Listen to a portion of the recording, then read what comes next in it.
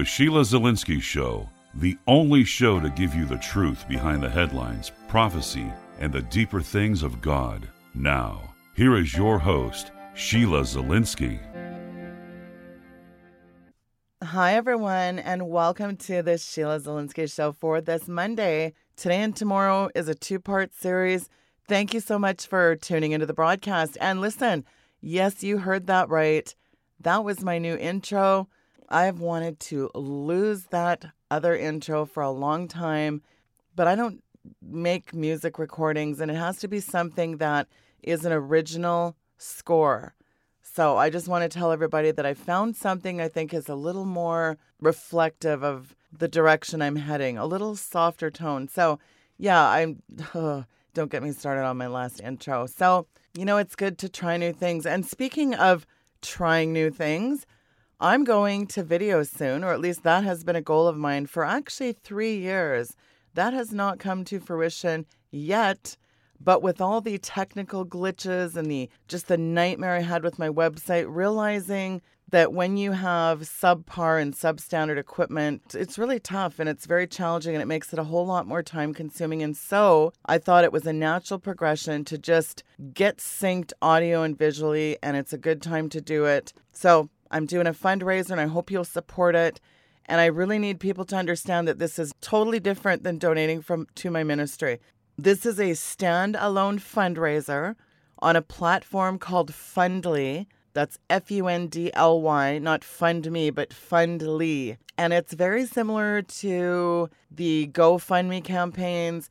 This is a strictly transparent fundraising effort for video equipment and software. So my goal by the end of spring into summer is to go full video. I guess it'd be similar to 8 to 10 minute snippets, things like Mark Dice does, breaking different news stories out. Although I'm not comparing myself to anyone, I really don't, but I'm just telling you that is a little more the format that I would like to add into my ministry as well. So I think it's really exciting. I think it's impactful.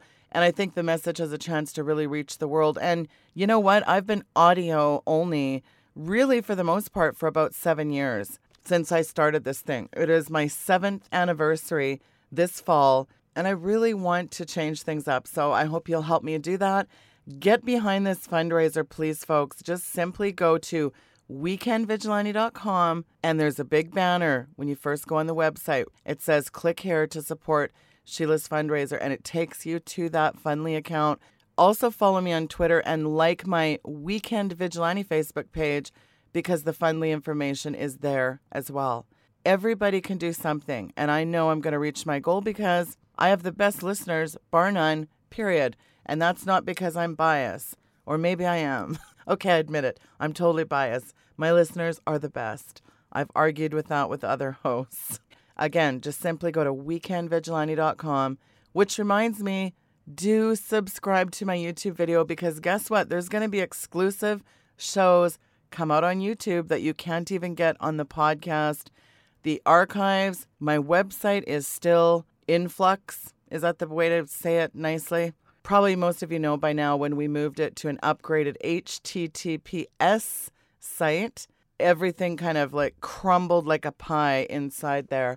So we're still trying to piece that back together. The man hours on this thing, the headaches, the frustration, it has not been a pretty picture. And in fact, it's been a nightmare. And so I'm asking you also for your prayers in this time, because this has been a really trying time.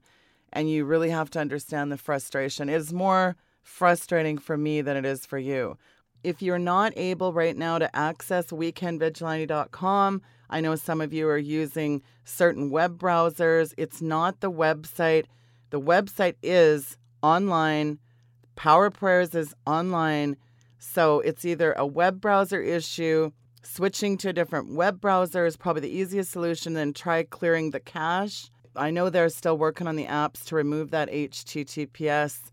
But again, just be patient. And if you cannot access weekendvigilante.com right now, simply type in a search browser, Fundly, that's Fundly, and my name, and that fundraiser will come up. I think we've only got 31 donators.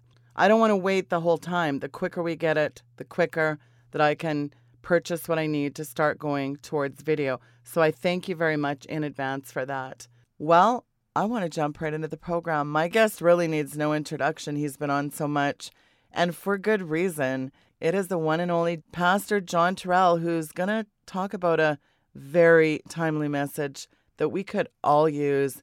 I'm just going to hand the mic over to you, John, today to get into this incredible teaching. Take it away, sir. Praise the Lord.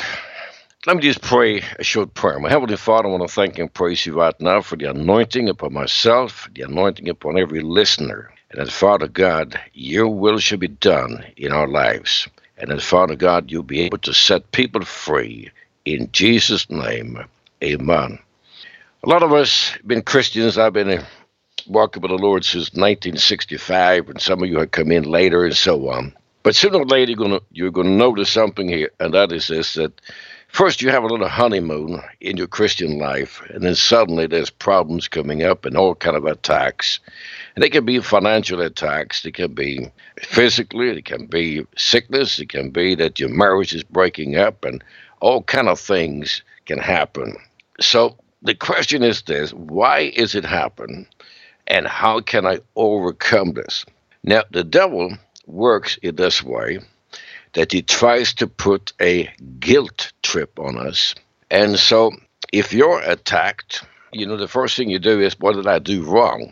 And it's not necessarily you did something wrong. It might be that you did something right. As long as we are in a situation where we are simply feeling guilt and condemnation and say, well, have I closed this door? Have I closed that door? Have I done enough? And so on. The demons will simply have you going over and over again. It's like on a wheel. You have you're spinning around like mice just running in a wheel, and he never gets any place. He just spins there. So what I want to do is, I'm going to try to be slow and methodically, but let's settle the first question first. What's going on in the spirit world? And I want to take you back to pre-Adamic history. I'm not going to give you any Bible verses on this. I have written a whole chapter in my book, Christian Dynamics, course number 1, where I outline this in detail, where I'm using the Old Testament, I'm using the book of Enoch, and I'm simply outlining what happened prior to Adam and Eve. So let's just do a quick summary of it.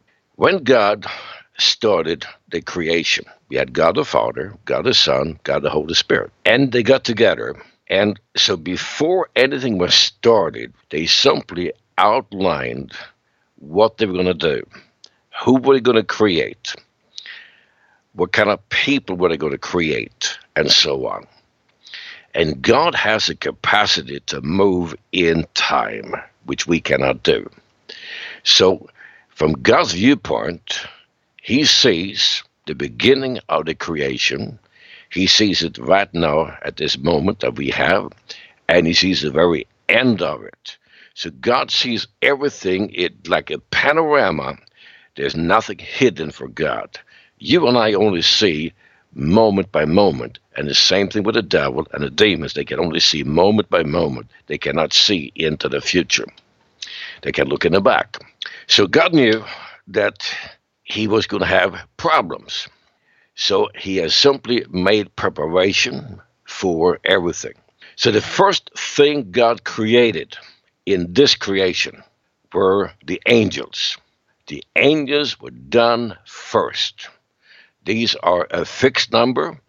They do not repopulate. They cannot have sex with one another, have offspring. An angel is an angel, and it's a fixed number, but he made a whole bunch of them. After he done that, he created the universe. The Bible says that the angels were rejoicing, and it looks like in the Bible that the angels were working with God in this creation of the universe. God now wanted every part of his universe to be populated, so there are many different planets. So we have angel civilizations in the entire universe as far as we can see. So this was called the second heaven. The third heaven is outside. This is where God maintained his city, the capital, called the mountain in the north, or the city of God, where he has his throne room. He rules out of there. That's where he reigns. And the first heaven is the atmosphere around the earth. So we do not know how long it took God to make the creation. Some of you might say, well, don't you believe in Genesis chapter 1? I do. But you got to understand that Genesis chapter 1 is an account of creation and a recreation. There are two different things in here. By the way, I got it in my books. I'm just going to mention it. So the angels now had commerce. They were traveling between the different civilizations in the universe. And there was one angel that was very powerful. He was called Lucifer. And Lucifer was given a planet, which is our planet, Earth. That was his home planet. And he was also given a job of leading the angels in the throne room in praise and worship of the Lord. So he traveled back and forth. He was spending time in heaven, and he was leading in worship. So one day, and again, we do not know how long, Lucifer simply said this in himself, that, I do not want to be number two. I want to be number one.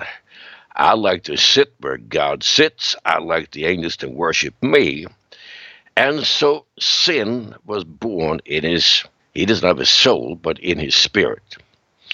So he traveled around to all the civilizations in the entire universe, and he spoke to all civilization of angels, and 1/3 of them decided to follow him and to simply rebel against God. Now, these are stupid, because how can you rebel against somebody that created you?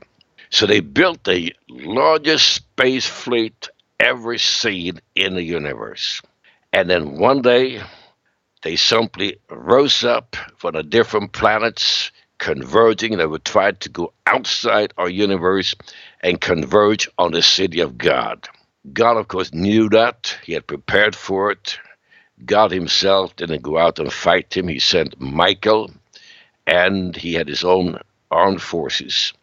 And so we had a war, not a battle, but a war that raged from planet to planet, from solar system to solar system, until finally Lucifer and his armed forces were defeated, captured, and then there was a trial. Everything I've said so far, we have a record of in the Bible. We have them in Ezekiel, we have them in the book of Isaiah, and we have it in the book of Enoch. The trial itself, we do not have a verse for it, but we do have a verse in Romans, actually several verses in Romans, where Paul says that God is showing his righteousness. With other words, at this trial, Satan was sentenced to the lake of fire. We have that in the Bible. So Jesus said the lake of fire was not created for man, but for Lucifer and his fallen angels. As he was sentenced at this trial, Lucifer appealed. And this is the words that you've heard before many times. How can a loving God cast his creatures into eternal punishment? That's an old line of Satan that he used at the trial. And you hear this today, people say, well, I don't believe in God. He is a crude God. How can he do this and that? So now, all God's holy angels were there.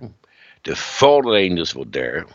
And God now was accused of being unrighteous. God had a plan for that. He simply, instead of sending Lucifer, his fallen angels, to the lake of fire, he suspended the sentence. He simply kept it on hold. And now there was the recreation of the earth, because if you read in Genesis chapter 1, we had the creation. Chapter 2, it was chaos and destruction on the earth. The earth had been inhabited by people. And you says, wow, people before Adam and Eve? Yes, the Bible tells us that. Who were they? We don't know. But the Bible tells us there were nations, cities, commerce. There was life on earth prior to Adam and Eve. So, all the beings, these people, were there any salvation for them? We don't know. The Bible doesn't say. Where did they go? We don't know. Some people say, well, they became demons, not fallen angels, but because fallen angels is one thing, demons is another thing. A demon is a disemboweled spirit. It does not have a spiritual body. So, Satan was now thrown down to the earth and confined here. The earth was reconditioned. God created the Garden of Eden. And by the way, the Garden of Eden was located at the same spot where Lucifer's capital, Eden, used to be. And, of course, if you read Genesis chapter 1, 2, and 3, you know this, that God created Adam and Eve. They were perfect. They had a body, a soul, and a spirit. And they were communicating with God. They were simply holy, the two of them. Now, Satan simply demanded this. If you're going to prove your righteousness, it got to be a fair deal. You're God. I don't have the same power. So God had to limit himself. So what did he do? What did God do? He created a beautiful garden. And then he put one tree in the middle of it. And he said this, Adam, you cannot eat of the fruit of that tree of the knowledge of good and evil. If you do that, you shall surely die. So, ask yourself this question now. Use your intelligence. Why did God create a perfect garden, a fantastic place, and then put a tree there that they could not eat? And the answer is, Satan had to have something to simply tempt them with. Because now you see, God said, I will create man, and I will show you through man my righteousness. I will show you when somebody sins, it's their problem, not my problem. So Satan comes in. The first thing he does is seduce the serpent. And the Bible says the serpent had feet. He could also talk. Matter of fact, animals talked before Adam and Eve fell into sin. So the serpent simply was talked out to loan his body out to Lucifer, because Lucifer could not enter into the physical world unless he had a body. And that's why you find in Genesis that God punished the serpent for doing that. If the serpent would have been simply a snake and would have been innocent, he would have not been punished, but he was punished. So what happened? Well, Lucifer said through the serpent's body and mouth that, you're not going to die if you eat that fruit. You're going to be like gods, angels. So she believed it, she ate it, she fell, and then she gave it to Adam, and Adam didn't want to leave his wife, so he chose Eve over God, and he sinned with her. And now they had a fallen nature. Satan got the earth back, and King Adam was dethroned, and now we had Lucifer back as a god of this earth. He was a king now. So Satan thought, that was a nice, I got that very done well, and I proved right now, so God didn't prove anything. Well, Lucifer did not know that God had a different plan. He had a backup plan, actually not a backup plan, but a different plan. And that was to send his only begotten son to die on the cross and to pay for the sins of people, so that people could simply by choice accepting Christ. So every time a person accepts Christ, it is simply telling the angelic world, I made a way for them to get saved. They accepted it by choice, by free will, and you can see now that I am a righteous God. So I said all of this for you to understand that this is a war between God and Satan. And you and I were created to prove God's righteousness. And you might say, well, is that fair? No, it is not fair. No one asked me if I wanted to prove God's righteousness and be facing the wrath of the Lucifer. But we can say, this is the way it is. This is who we are. So we got to simply say, okay, we were created to prove God's righteousness. And doing that, we can be saved. And those of us that are saved, we are right now a little bit lower than the angels. But in the next life, we're going to be higher than the angels because we are going to be joint heirs with Jesus Christ, where with the holy angels are servants. They will go into the new creation, the holy angels, but they will be beneath us because we will be joint heir with Jesus Christ. So we will have a lot of honor on us, and we're going to be paid well for proving God's righteousness. Now, if I went too fast for, I would simply say this: order my book, Christian Dynamics, course number 1 from my website, and you will have it all there. Now, let's move up now to the book of Job. And Job was a contemporary of Abraham. And Abraham lived about 3,000 years before Christ. And Abraham lived in what is called Canaan, or will be Israel today, or Palestine. And Job lived on the other side of Jordan. He lived up in what is today Jordan. And Job and Abraham lived at the same time. Both were Chaldeans. And Job had a lot of insight. Matter of fact, he had a total understanding of the Messiah. So, for you to understand, there's so many things I cannot just pump into, so just a few things. Job had a full understanding of the coming Messiah, the salvation, and what was going to happen at the end of the world. So did Abraham. They both had revelations.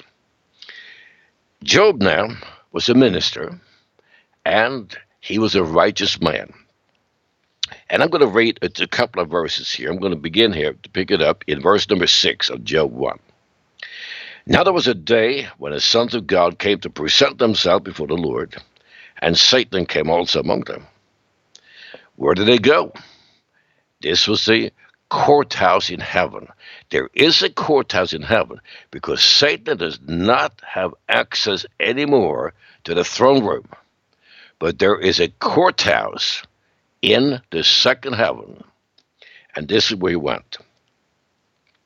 And the Lord said to Satan, where do you come from? Then Satan answered the Lord and said, from going to and fro in the earth, and from walking up and down in it. And the Lord said unto Satan, have you considered my servant Job, that there is none like him in the earth, a perfect and upright man, one that fears God and eschews evil, or simply hates or avoids evil? Then Satan answered the Lord and said, does Job fear God for naught? Have you not made a hedge about him, and about his house, and about all that he has on every side? You have blessed the work of his hands, and his substance is increased in the land. But put forth your hand now, and touch all that he has, and he will curse you to your face. Let me stop right now, and I really want you to understand this.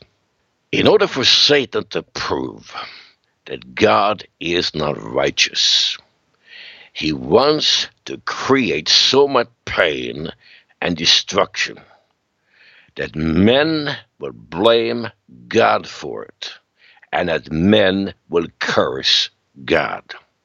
When you are sick, when you are attacked in your finances, when you get divorced, when your children turn to drugs, whatever happened, people dying around you, that work is not done by God the Father, but by Satan.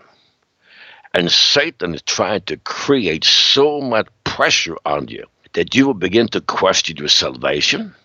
You will begin to question if God is real. You begin to question your own integrity. And the thoughts will be whispered into your mind. There's one way to get out of this. Kill yourself. Just get out of this right now.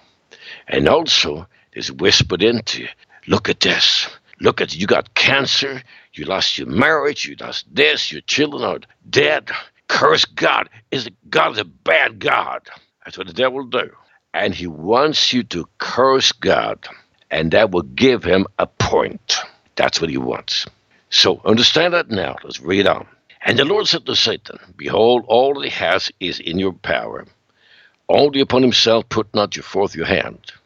So Satan went forth from the presence of the Lord. And you read the rest of the chapter, and you'll find that everything that Job had got destroyed. He had 10 children. They all died.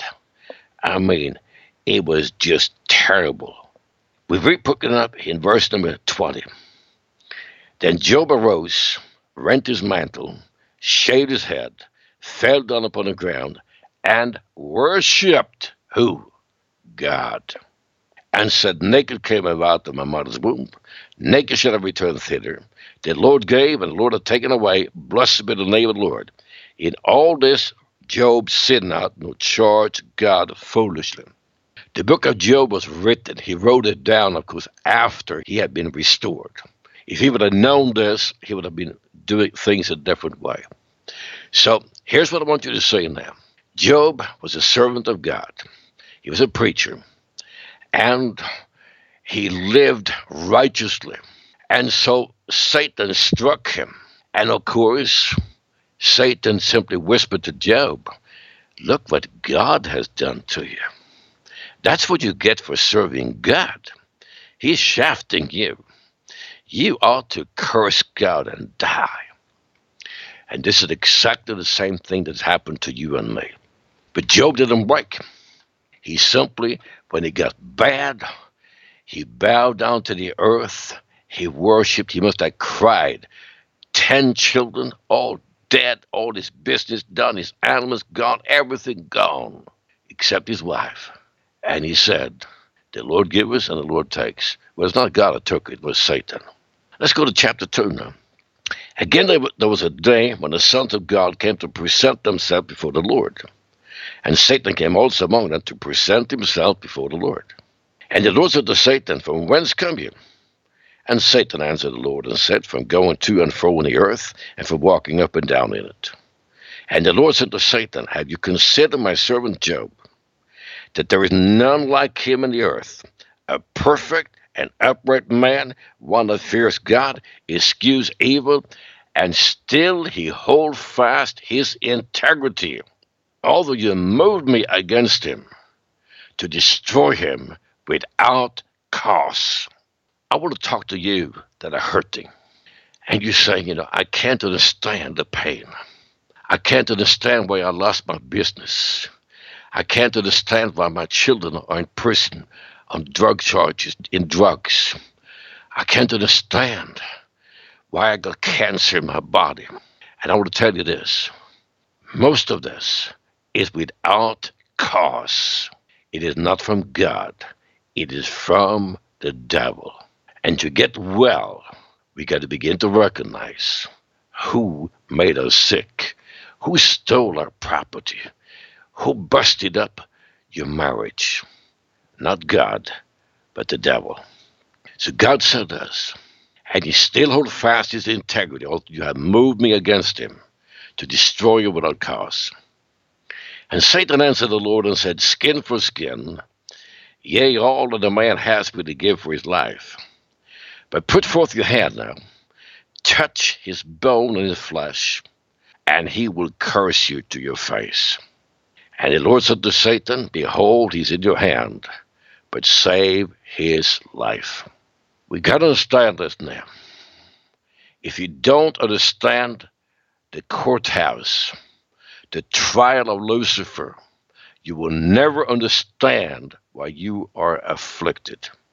God will allow Satan to get into our lives and do damage. Job did not have spiritual weapons at this time to fight with. We do have spiritual weapons. We can fight back. All Job could do was to lean upon the Lord. And delivereth unto Satan, behold, in your hand, but save his life. So went Satan forth from the presence of the Lord, and smote Job with sore boils from the sole of his foot unto his crown. And he took him in potsherd to scrape himself withal, and he sat down among the ashes. Then his wife said to him, do you still retain your integrity? Curse God and die. Listen, friend, when you are in a trial, even your family, your closest one to you will turn on you. They will not understand you. They will say, well, you are anti-Semitic. You're this, you're that, you're proud, you're no good. Satan will throw the last thing he has, and he does that to break you. And Job, how what did he do? But he said to her, you speak as one of the foolish women speaks. What shall we receive good at the hand of God, and shall we not receive evil? In all this did not Job sin with his lips. Satan then sent in 3 of his friends, and you read the rest of the book and how they really pestered him and just destroyed him.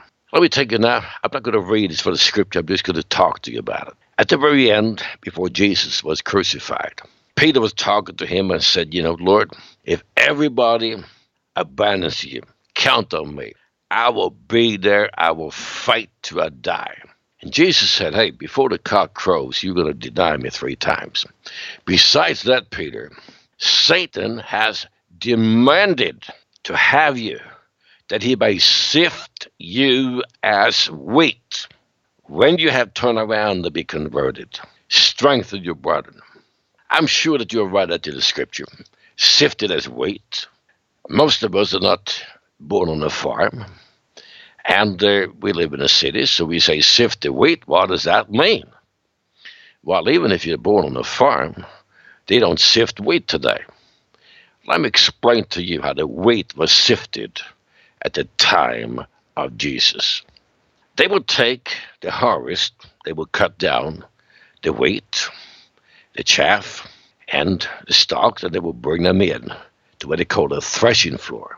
And this is a large place with a wooden floor, a strong wooden floor. And you would have about 15, 20 men standing in a circle, and they would put bundles of wheat in the middle of the room. The men would have not sticks, but they would have pieces of wood, like 2x4s. But each piece was maybe about 2 feet long, and they were sewn together with leather.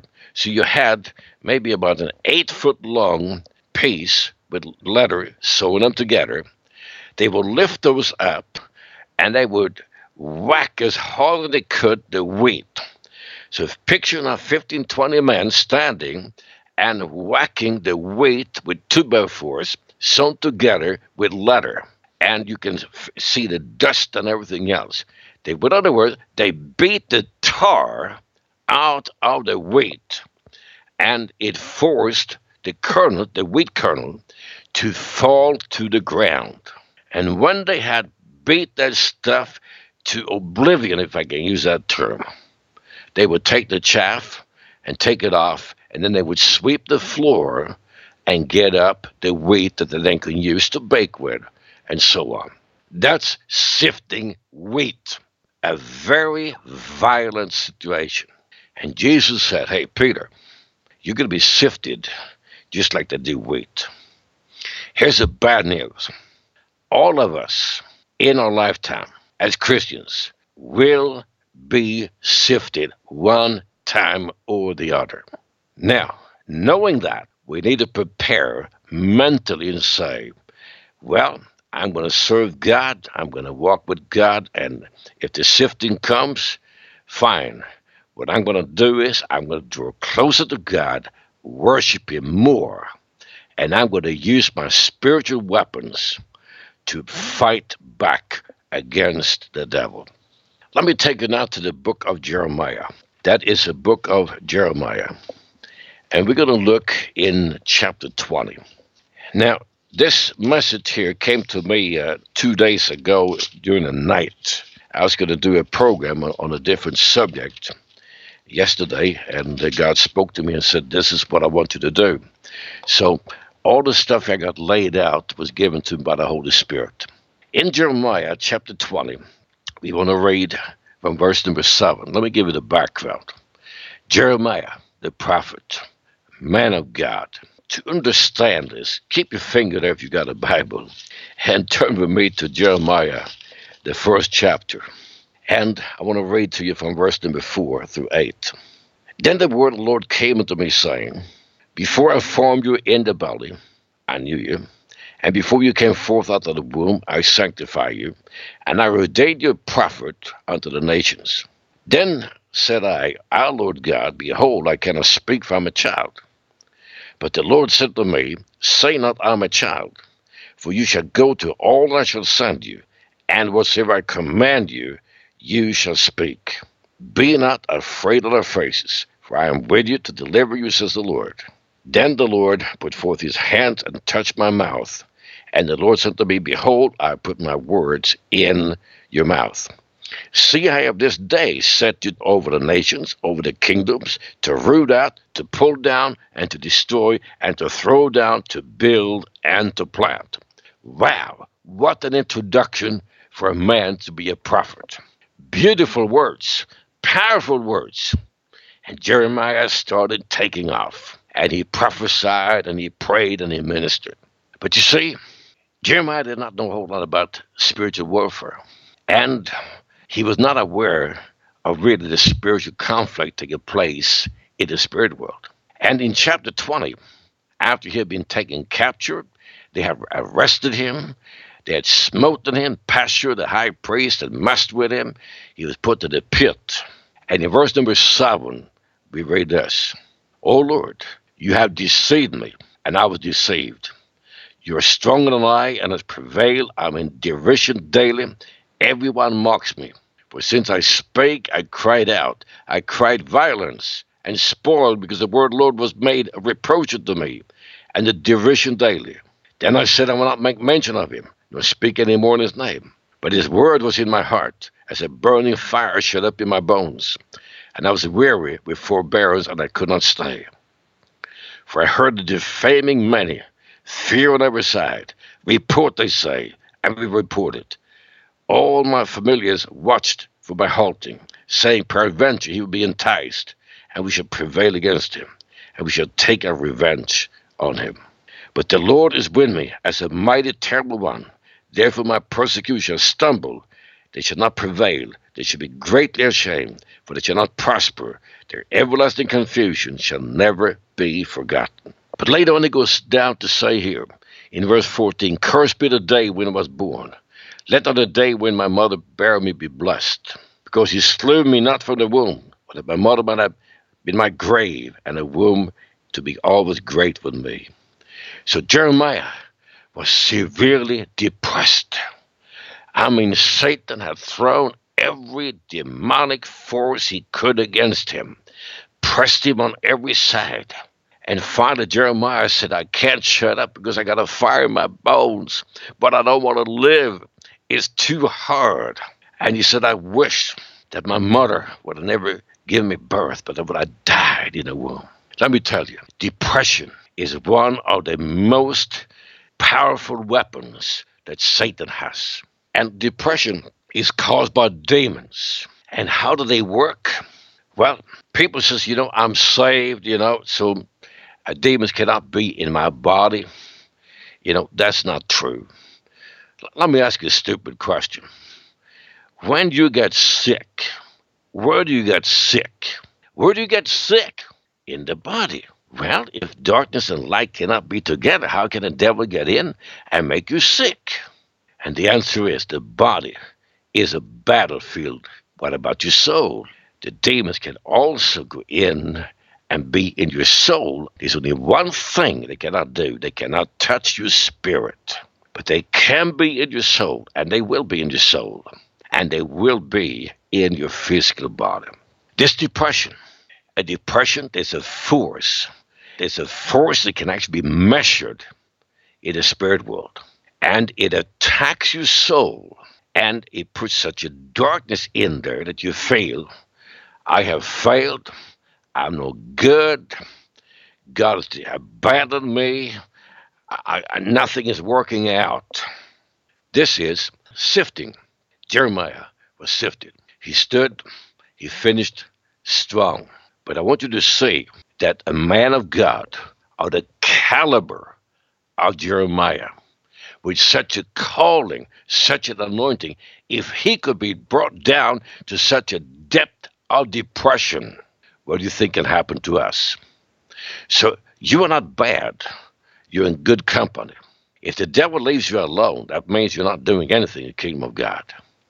So don't get depressed over this and say, well, I must be a bad person.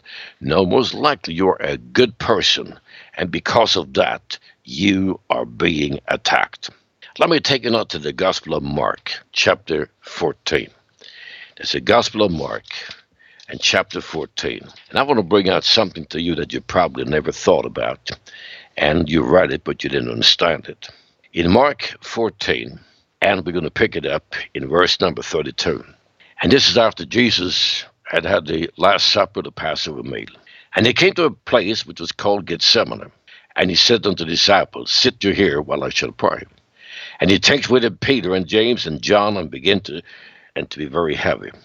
And he said unto them, my soul is exceeding sorrowful unto death. Tarry you here and watch. Jesus said, now, my spirit, my soul is terrible sorrowful. Do you understand that grief is a weapon of Satan too? It simply paralyzes you. If you are grieving, you're paralyzed. And he said, I am sorrowful unto death. So he said to his disciples, I want you to stay over here and I want you to pray. And he went forward a little, fell on the ground and prayed that if it were possible, the hour might pass from him. Jesus said, okay, Lord, if there's another way than the cross, please, Lord. And in the next verse, and he said, Abba, Father, all things are possible to you. Take away this cup from me. Nevertheless, not what I will, but what you will. And he comes and finds him sleeping, and said unto Peter, Simon, sleep you? Do you sleep? Could you not watch 1 hour? I want you to see something now. Satan was isolating Jesus. Jesus had with him 3 disciples, his inner core, his best buddies, and Satan put them to sleep. I have seen this in deliverances. People can't stay awake. I've seen it in church services. People can't stay awake. There's a lot of people says, well, I read the Bible. So I read the Bible to try to pray. I go to sleep. I can't stay awake. That's a demon. That's a demon power. And Satan wanted Jesus alone. And that's what he wants to do with you. He wants you to be alone. He wants you not to talk to your friends. Don't talk to anyone what you're going through. Simply go by yourself. Isolate yourself. Because what he will do then is he will go for the kill. There's a spell here. And so what I tell people, when you begin to feel this way, call somebody. Get a hold of somebody. Break the spell so you're not alone. And then he says this, once you prayed that lest you enter into temptation, the spirit truly is ready, but the flesh is weak. And again he went away and prayed and spake the same words. When he returned, he fell asleep again, for their eyes were heavy. Neither did they know what to answer him. The hour is come, behold, the Son of Man is betrayed in the hands of sinners. Rise up, let us go. Lo, he that betrays me is at hand. Now Jesus, at this time, it says another place, that his sweat turned to blood. Fear came over him. Loneliness came over him. And this was a time when Satan tried to break Jesus. And he couldn't do it. This when Jesus was depressed. He was filled with grief. And he couldn't see any way out. But he prayed, Father God, not my will, but yours. Your will be done. So you got to understand now, we are in a war, a spiritual war. It is much worse than what you and I think. And we are facing a devil that is ruthless. We are facing fallen angels that are absolutely as evil as they come, and we are facing demons that hate you with a passion. Now, let me take you down to Martin Luther. Martin Luther was a guy that started the Reformation, and we're talking about 1500 after Christ. And if you read the biography of Martin Luther, and it's a fantastic biography to read, I want you to see this. Martin Luther was a monk, a Catholic monk and a priest. He was part of the Roman Catholic Church. God woke him up. He read the letter to the Romans. The Holy Spirit illuminated. And Martin simply said, saved by grace, not by works. And he was born again. Later on, he was also baptized in the Holy Spirit. Now, imagine now, this is the time, no radio, no television, no electricity, and the only thing available in 1500 were books, pamphlets, and newspapers. That's all they had. God had previously, about 50, 60 years earlier, showed a man, Gutenberg, how to make a print press. Because before the print press was done, every Bible was handwritten. It could take up to a year to write just one Bible. The print press now gave Martin Luther a weapon. He's standing now all by himself against the Pope, the cardinals, the Jesuits, the whole 9 yards, all by himself. But he stands in the power of God. He writes down his 95 theses, put them up on the door, start preaching salvation. All hell breaks loose. And he's rescued by princes, not because they liked what he preached, but they simply said this: if we are Lutheran, we can take the property that the Catholic Church has if we want some money. So he was rescued, and he began to preach, and he translated the Bible into German. He began to write pamphlets, and he simply challenged Satan's innermost core, the Catholic Church. What do you think would happen to him? Do you think that the devil said, oh, let's set the choir up and let's sing for Martin Luther. Let's sing for him. Great are you men that are doing such a great work. No, there was not a choir sent. There were demons sent galore. God had given Martin Luther a wife. And it's hilarious. She was a former nun. So here we have a Catholic priest that married a former nun. She was a go-getter. And they had five, I think they had 5 children. But after the Reformation had started, people got saved, thousands of people began to turn away from the Catholic Church, and the Lutheran Church was growing. Depression hit Martin Luther. He would not eat. He simply locked himself in a room in the house where he lived, and he would not come out. He was so down the dumps that he couldn't do anything. And he was there for several days. And finally, his wife got mad on the hornet. She flung that door, she kicked in the door, and simply said, Martin, get up here and start praising God and get going. And she put the fear of God into him, and he broke out. And he was able to continue. Let me tell you this. Depression is horrible. And it simply is a weapon that Satan uses, most of all against God's ministers, but also against people. Now, I want to interject right now a story that happened to me. And I didn't write this down. The Holy Spirit said right now, tell the story. Let me take it back to 1972. And we were preparing. I had advertised in California. And we have got a young people's group. We had a gospel group. We had musicians. We had singers. We had about 30 young people, 22 down to about 16 that we have got it to us. And then we weeded them out. So we ended up with about 12 of them. So every week, I lived in the Bay Area, San Francisco Bay Area at that time. We would drive up to a city called Lincoln. And there was a little Baptist church that loaned the church to us. As we came up Friday night, and we had with us a cook, and this lady cooked for us, and we came up and we practiced music. I did Bible teaching. I taught them how to cast out demons and so on. So we spent all Friday night and all day Saturday. We went home Saturday afternoon. And we did this for about 6 to 7 months. So everything was set. I had a lot of bookings in Sweden. Everything was set to go.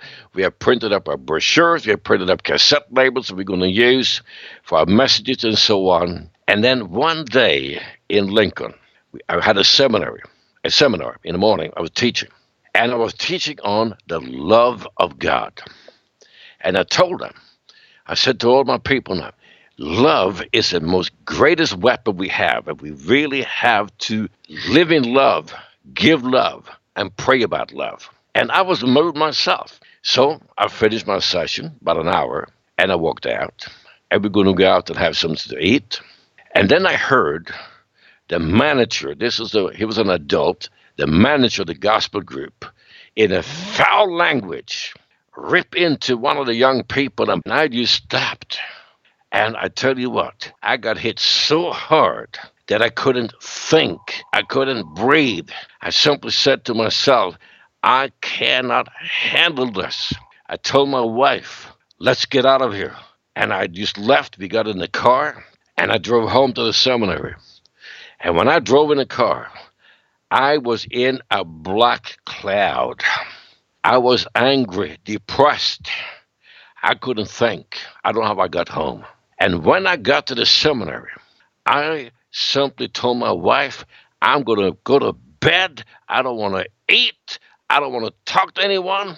And I want you to cancel the Overseas Crusade, cancel everything. I'm done.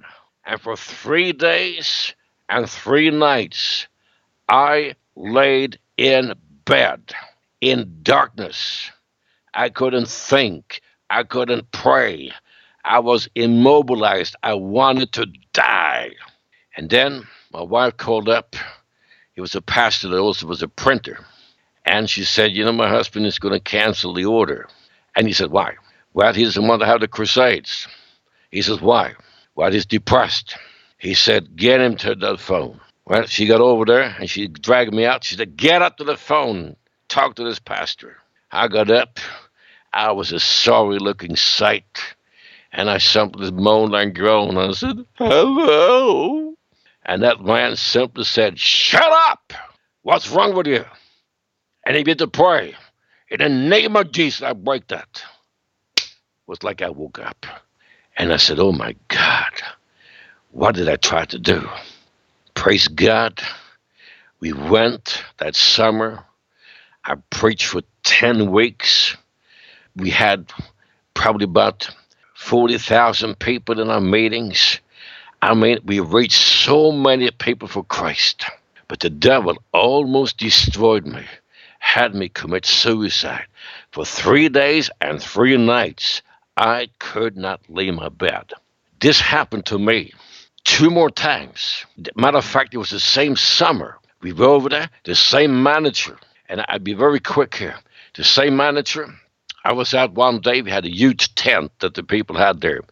And I was walking around, and I saw my manager and one of the musicians with a big knife cutting the ropes to the tent. And I yelled out, what are you guys doing?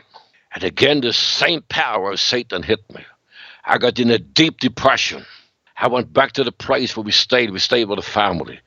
Did the same procedure. Went straight to bed. Just lay there and told my wife, I'm not coming out. I'm not preaching tonight. Here we had thousands of people waiting for me to preach. She sent for the preachers there and for the team. They came over. I just pulled the covers over my head. I wouldn't even look at them. I said, I'm done. Somebody else preach tonight. I won't go out there. I was in such a darkness, such in turmoil. And so a buddy of mine preached that night. Afterward, they came to me and they cast the demons out. And praise God, they got me loose. But you know what? I got hit the 3rd time. The same manager, the same thing happened. We were in a meeting in another place, and I saw him up there, and he hit one of the Swedish people that were there on the platform. He just gave him an elbow in his side, and I saw that big man just fall to the ground. I says, oh, my God. Oh, my God. And I went back in depression again. But they prayed me out. I preached that night. And that night, I fired him, and I said, I'm going to take charge. Now, the time is just about gone. I'm halfway through, but here's what I want you to take home with you today. We are in a battle. It is a spiritual battle that is bigger than what we can think of. And the name of the game is to make you and me to curse God and die, and to lose our positions, and to stop doing what God called us to do. There is victory. And if I get a chance, I will share with you another time. I will share with you the victory. But I want to tell you, I had my experience 3 times. And praise God, I came out of it. And after that, it has never happened again. But I see people around me, this has happened to them, and I got to pull them out. It's real. So there are demons, there is sickness, there is depression, and this is part of the battle. Hopefully, my next program here, I will share with you how to step by step have the victory and turn the weapons of the devil and fight him, but we are shooting back more than we are taking in. So praise the Lord. God bless you. Back to you, Sheila. Excellent work, John. And tomorrow is going to be part 2 of demons, sickness, and depression. You'll want to be sure to tune in for that. John, thank you so much. Folks, again, John's website is eaec.org. Do check that out. We're out of time, so we'll see you tomorrow. God bless.